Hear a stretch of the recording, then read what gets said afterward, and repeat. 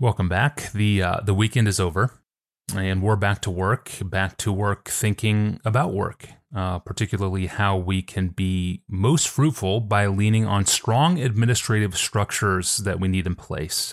We've never talked about this angle of leadership on the podcast, so it should be interesting. How do we build the structures we need so that we can fulfill our calling in the world? The topic is relevant, of course, for ministries and relevant for Christian business leaders, and relevant for healthcare providers too. In fact, today's question comes from a doctor who writes this. Dear Pastor John, I've greatly enjoyed Ask Pastor John over the years. Thank you for blessing and strengthening my faith in Jesus Christ. My question is this. I'm a doctor.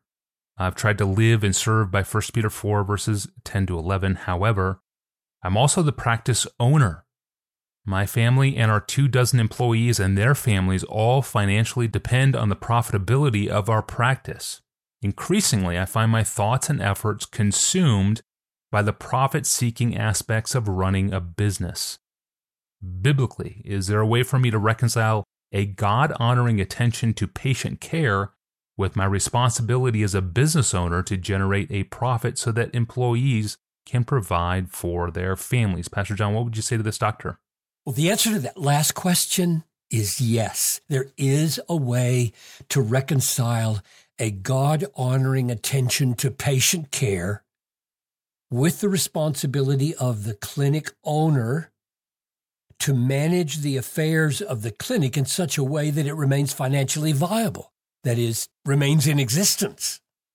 It may be that you don't need to primarily talk in categories of care versus profit, but maybe in the categories of clinic existence and clinic care.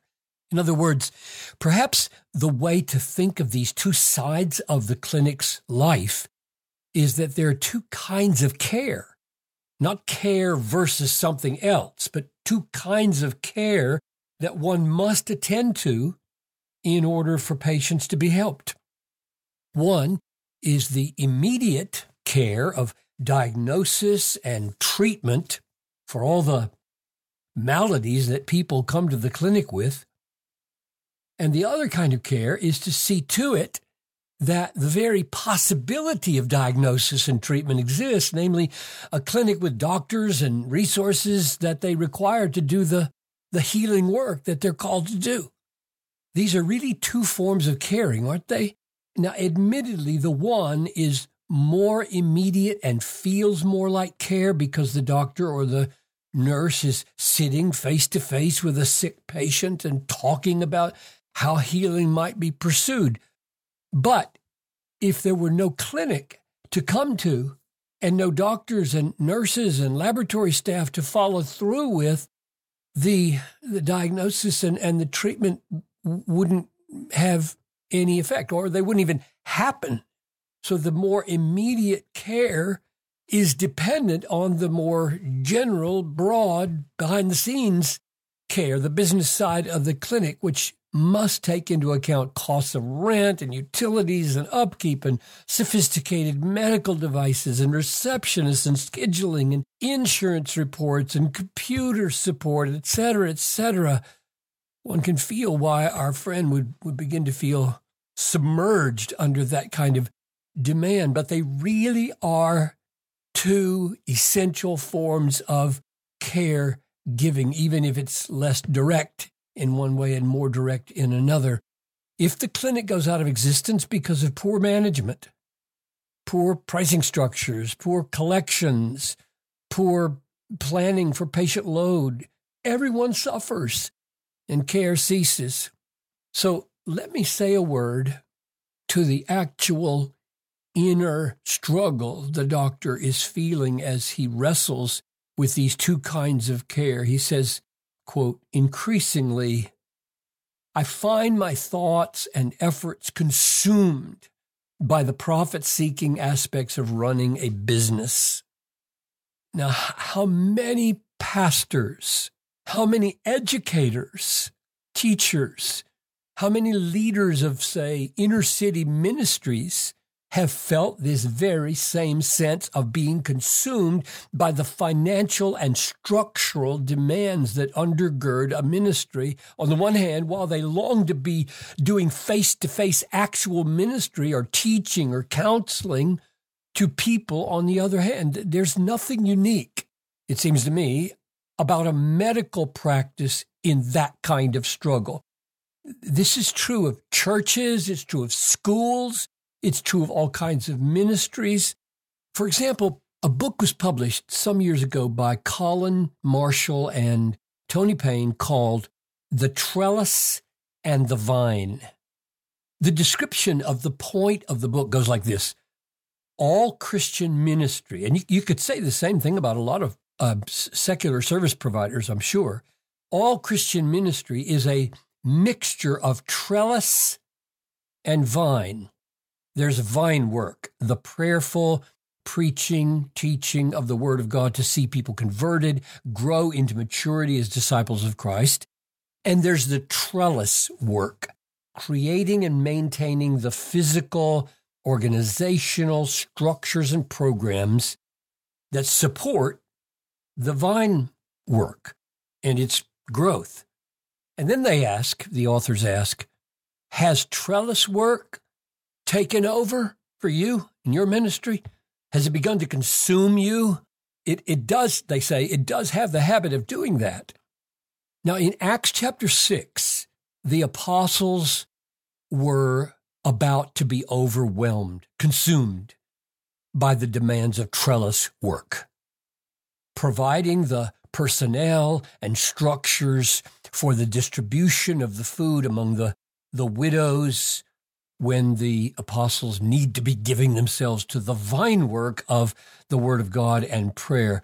And the remedy for that was the putting in place of gifted people who are really good at trellis work in order to free the apostles to do the vine work that they were called to do.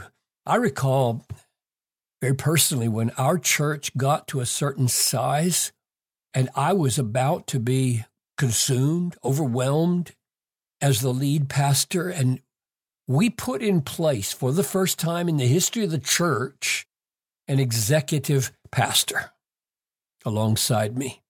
And that resulted, I would say, in 20 more years of flourishing as a staff and church.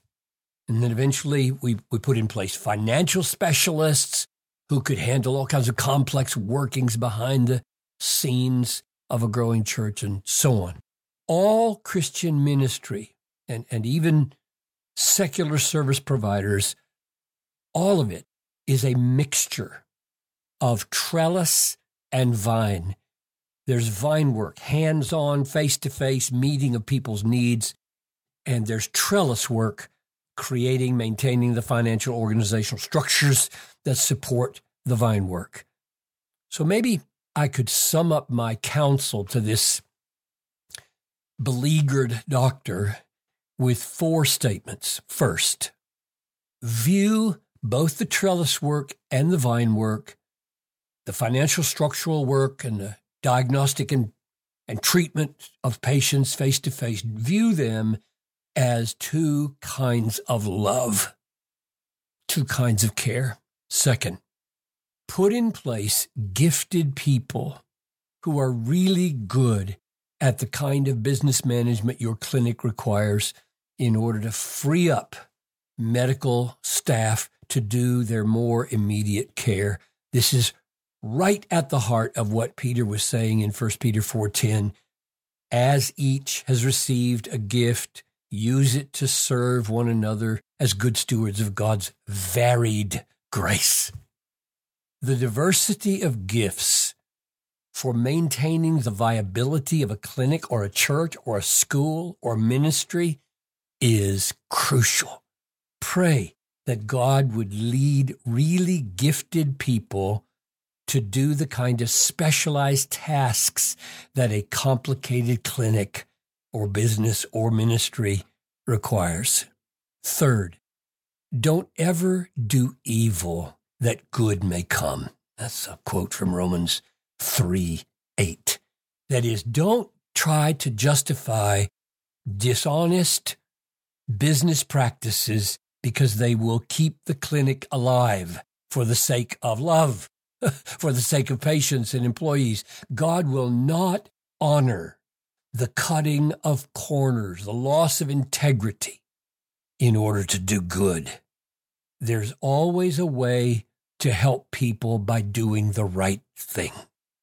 And finally, I would say, God has promised, He really has, and He keeps this promise.